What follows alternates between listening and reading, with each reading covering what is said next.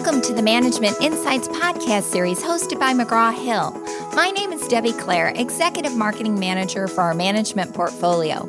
Today's topic, becoming a leader others want to follow. Our guest, Ryan Gottfredson. Thanks for joining us. Great to be on here with you. I love talking about leadership. Awesome. Tell us a little bit about yourself. Yeah, so I'm a leadership professor at Cal State Fullerton, where I teach and do research on leadership. And then I'm also a leadership consultant. So I go around and I work with organizations to develop their leaders and help them to improve their organizations. All right, let's dig in. What is the typical approach to developing leaders? Yeah, so I think it's funny because if you jump onto Google, and if you were to Google, how do I become a more effective leader, you're going to get hundreds of hits. But all of the hits are going to be quite similar. They're going to say something like the 8 tips to being a better leader, or the 9 things that you need to do to be a better leader, 4 skills to develop to be a better leader. But that, to me, is problematic because one of the things that I've learned about leadership is not about doing the right things, which is what these articles suggest. And I think most organizational trainings actually focus on this, is what do leaders need to do or what behaviors do they need to engage in to be effective? And it's not, and I don't think it's fully bad because I think that could be really helpful. But the problem is with the approach. Is leadership is not about doing the right things. It's about being a certain type of person, somebody that others want to follow. And so I think that needs to be our primary focus when we develop leaders. So why is this approach limited? So I think the approach is limited, the approach being our focus on leadership behaviors, because it doesn't get at the root of who we are as an individual. So if we want to become somebody that others want to follow, we need to start tapping into a deeper set of ourselves as opposed to our behaviors, because really our behaviors are just the manifestation of who we are. So if we want to improve who we are, we need to go deeper within ourselves. What is a better approach? So I think one of the ways that I like to think about ourselves is we've got layers, and we've talked about how our behaviors are our manifestation. So I think of that as kind of the surface layer. That's maybe the tip of the iceberg that we see, but let's get under the surface of the water. The next level below our behaviors is our processing. How do we think about things? And so it's better if we're going to focus on developing our leadership to focus on how we process as leaders as opposed to our behaviors, because our processing is foundational to our behaviors. But here's the trick, and this is, I would say that probably 89% of the focus of leadership development is on behaviors, is on that surface level. I would say that 10% is focused on that next level below, leaders processing. But there's a 1% that focuses on a level even below our thinking and processing. And that's actually our mindsets. So what are mindsets? So our mindsets are the mental lenses that we wear that shape how we view the world. So let me give you some examples at how our mindsets affect us. We could have 2 different leaders that see the same exact situation, but think about it and behave differently. So let me give you a few situations. So one is when these leaders face a challenge. So they've got a big challenge that they have to overcome. Well, one leader could see that as something to avoid because they're scared of failing through that challenge and how that might make them look. Another leader might approach that by saying, wow, this is awesome. I can't wait to learn and grow from this experience. Right? So it's just the mindsets that the leaders had shaped how they saw the situation that they encountered, which affected how they thought about it and correspondingly how they behaved towards it. So again, our mindsets are foundational to everything we do because they shape how we see the world, and how we see the world shapes how we process and think about it, and that causes us to behave in different ways. So the very most foundational aspect about ourselves are our mindsets. So if we can help leaders awaken to their mindsets and improve their mindsets to see their world in a better way, they're going to operate more effectively. So they have to identify basically what their mindset is. They do. Right? And I think that that's the tricky part. And why are mindsets important for effective leadership? Yeah, they're important because, again, they shape everything that we see. And how we see it shapes how we behave. Let me give you another example. So, and I think that this is pretty common for leaders. Let's just say you have a subordinate that disagrees with you. Well, one leader could see this as a threat and get defensive. Another leader sees this as an opportunity to learn and grow. Now, when a leader sees this disagreement as a threat, they immediately shut this down, right?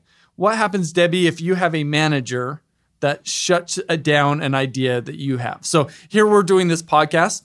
What would have happened if you went to your manager to say, hey, I want to start up this podcast, and your manager immediately said no? You'd probably become defensive. Right? And you would probably say, I'm never coming to you again with an idea, right? Because I don't feel safe in this relationship.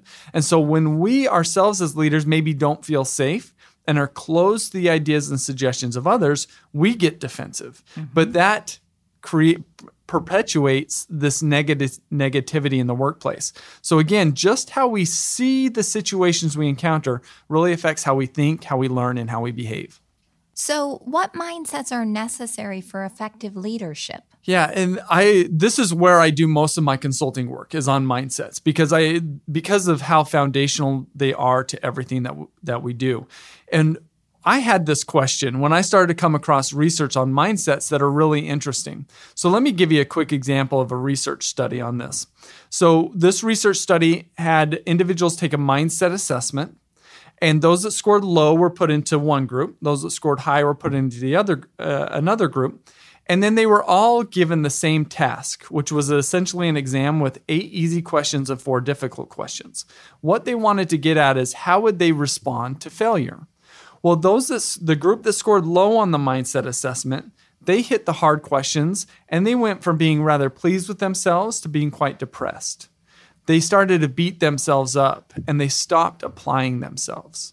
But the other group, when they hit the hard questions, they didn't get depressed. They started to encourage themselves. They remained optimistic, and they continued to apply themselves. So here we got 2 groups, and the only way they differ is their mindsets, and they're operating completely differently, but engaging in that same situation. And so what happens is these individuals are non-consciously responding to these situations differently.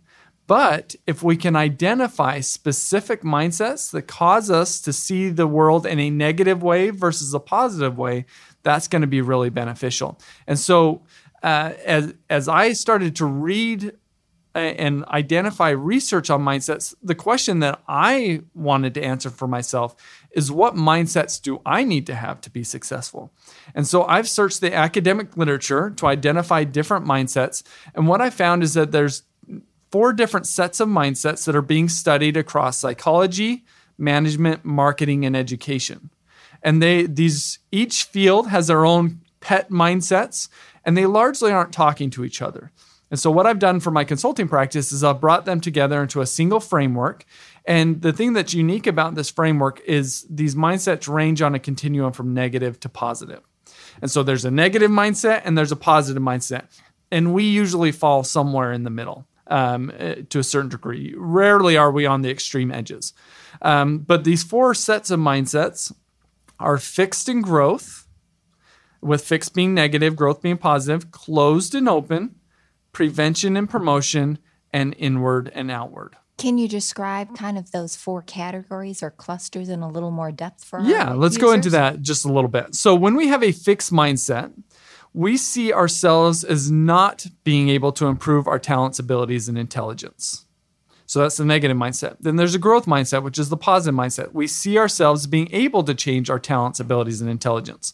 So the study that I told you about, the ones that scored low on this mindset assessment, they had a fixed mindset. And the reason why they responded so negatively to failure is because they don't believe that they can improve. So when we fail at something and we don't believe that we can improve, we internalize it as though we are failures. So those that have a fixed mindset are primarily focused on looking good. Those with the growth mindset, on the other hand, because they believe they can learn and grow, they're primarily focused on learning and growing. This allows them to approach challenges in a much more positive way. So that's fixed and growth. The next is closed versus open. So when we have a closed mindset, we're closed to the ideas and suggestions of others. That's what we were talking about earlier, is when people come to us with an idea, do we immediately shut them down or not? An open mindset is when we're open to the ideas and suggestions of others. And the big difference between these two is when we have a closed mindset, our primary focus is on being right. And in more particular, being seen as being right. So we think that we know what we know is best, and we don't want other people to tell us otherwise. But when we have an open mindset, we're not concerned about being seen as right or wrong. We're concerned about finding truth and thinking optimally. We believe that we can be wrong, but we want to think better, and that allows us to be open to others. How can listeners improve their mindsets? Great question. And the thing that I think is interesting about this, and this is why I love focusing on mindsets, is mindsets are things that we can change and we can adapt them. Now, are they the easiest things to change in the world? No, surely not. But let me simplify this for you. So I think that changing our mindsets is a lot like becoming fluent in counting to 10 in a different language. So, for example, I'm going to Germany next month. I've never been to Germany. I don't know any German. But if I wanted to learn how to count to 10 in German, my first step is I need to be able to learn the labels associated with each of the numbers. Then, when I learn those labels, now I could practice them on a regular basis, and over a relatively short amount of time, I will become fluent in counting to 10 in German. So the same thing goes with our mindsets, is we need to identify the labels of mindsets, first of all. Then we need to engage in regular practice over time that will shift our mindsets. So some of this regular practice really involves just small interventions. It's our own small self-talk. It's watching maybe YouTube videos that promote that particular positive mindset. It's doing a writing exercise, talking about the more positive mindsets. It's talking within a group about those positive mindsets. The more we can engage in those small interventions over time, the more we'll start to shift our mindsets to the positive. Any closing comments for your peers? No, I think that mindsets are overlooked in leadership development. And I think that that's a huge problem because it's the very foundation of who we are. If we try to improve leaders' behaviors, but the mindsets stay the same, we're really not going to have any growth because those mindsets will continually resist any changes that we're trying to make in terms of behaviors. A better approach is to push our mindsets forward. As we do that, our processing will improve, and so will our behaviors. And that's a much more natural way to develop ourselves as leaders. And so I think that really, if we want to become a leader that others want to follow, we've got to start with our mindsets and the way that we view the world. Thank you so much for sharing your perspective, experience, and advice. To our listeners, check back for future topics and spread the word to your colleagues about our podcast series. Why? Because learning changes everything.